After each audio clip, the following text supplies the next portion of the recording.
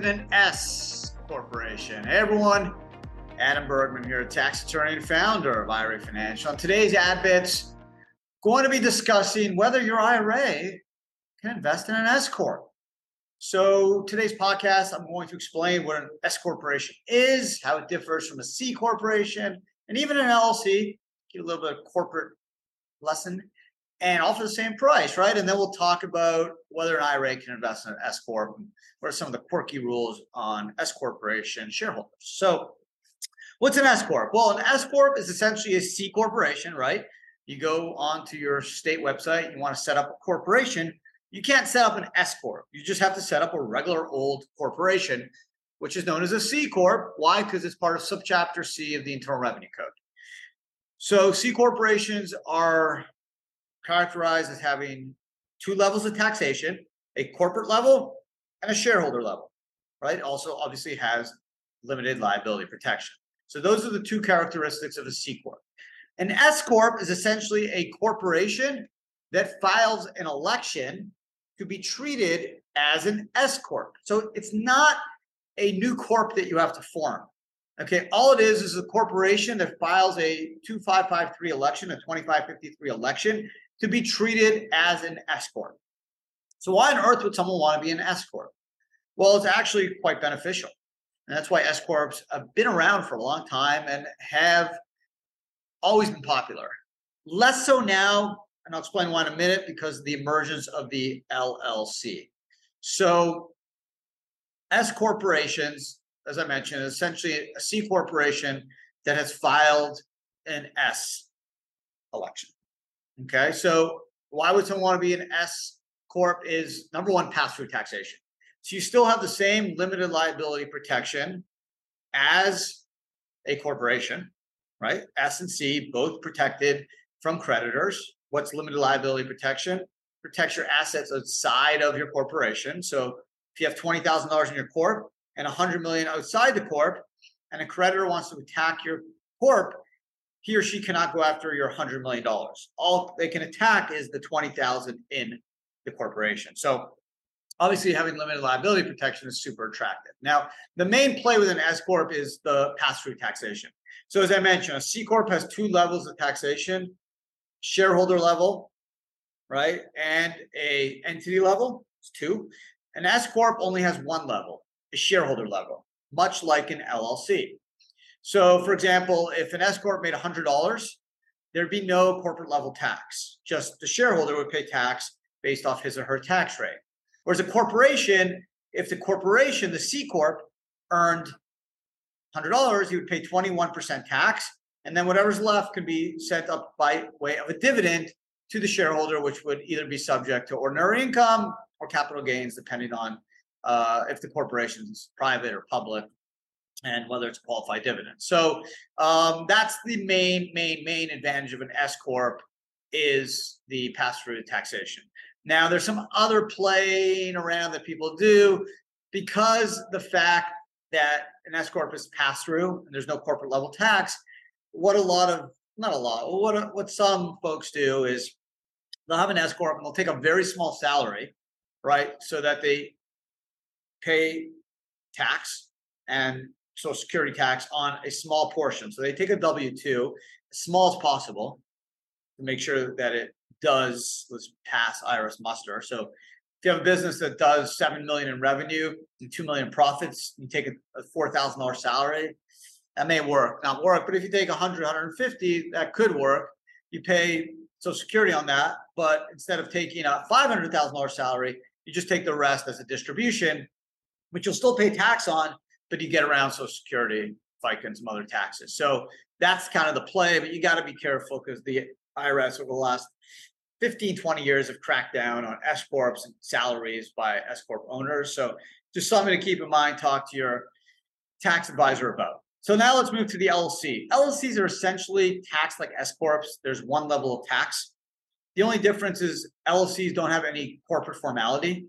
So you don't have to do minutes, board meetings, things like that. There's no corporate formality. And as you'll see in a minute, S corporations have some very peculiar and quirky shareholder rules. So for an S corp, generally only individuals can be shareholders. A single member LLC can technically be a shareholder, only up to 100 shareholders. Okay, you only have one class of stock, so you can't do preferred or common. It has to be one type of common. Okay, no foreigners. And here's the answer to today's podcast: no IRAs. An IRA cannot be a shareholder of an S corp. A 401 technically can, but an IRA cannot. Okay, certain trusts and estates as well, but an IRA cannot.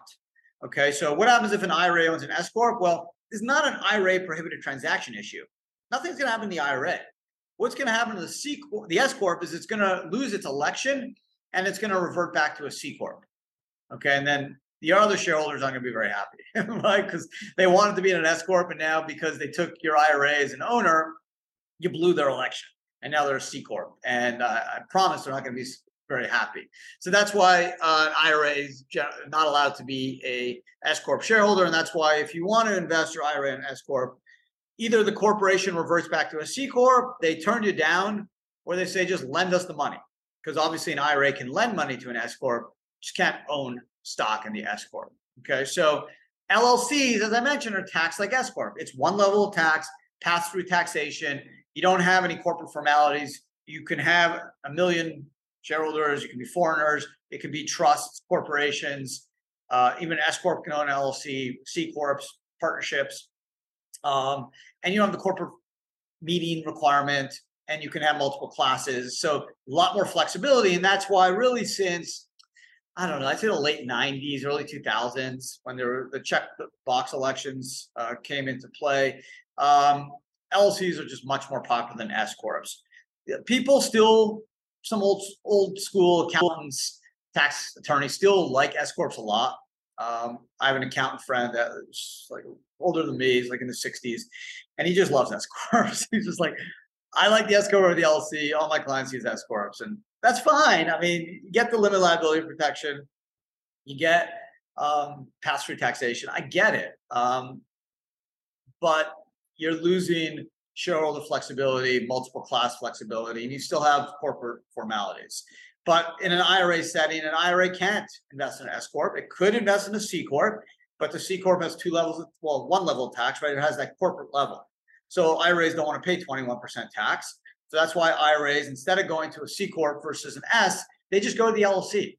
And that's why really since the 90s, IRA LLCs have taken off as the go-to vehicle for investments for IRAs, because you get limited liability protection and you get flow through taxation, meaning the LLC doesn't pay any tax. And since the IRA is tax exempt under 501A, there's no tax on most IRA LLC transactions. So it's super tax advantageous to use the LLC over a C corp. Plus, you can't do the S corp, so you really basically have two choices, right? The C or the LLC, and the LLC is generally going to win every time, except if your investment is going to trigger UBIT. UBIT is known as unrelated business income tax, potentially 37% tax, imposed in three instances. One, if your IRA invests in an asset using leverage. Number two, using real estate leverage. And in both cases, the loan always has to be non-recourse. You just can't personally guarantee it based off the Internal Revenue Code section 4975, prohibited transaction rules. And then third, if your IRA invests in an active trader business through a partnership or LLC, not an investment vehicle, but a business like a restaurant. So if any of those instances could occur or pop up, then going to a C corp would block that 37% UBIT. It would still impose a 21% tax, but 21 is less than 37. So you are in a better position. It's just not ideal, right?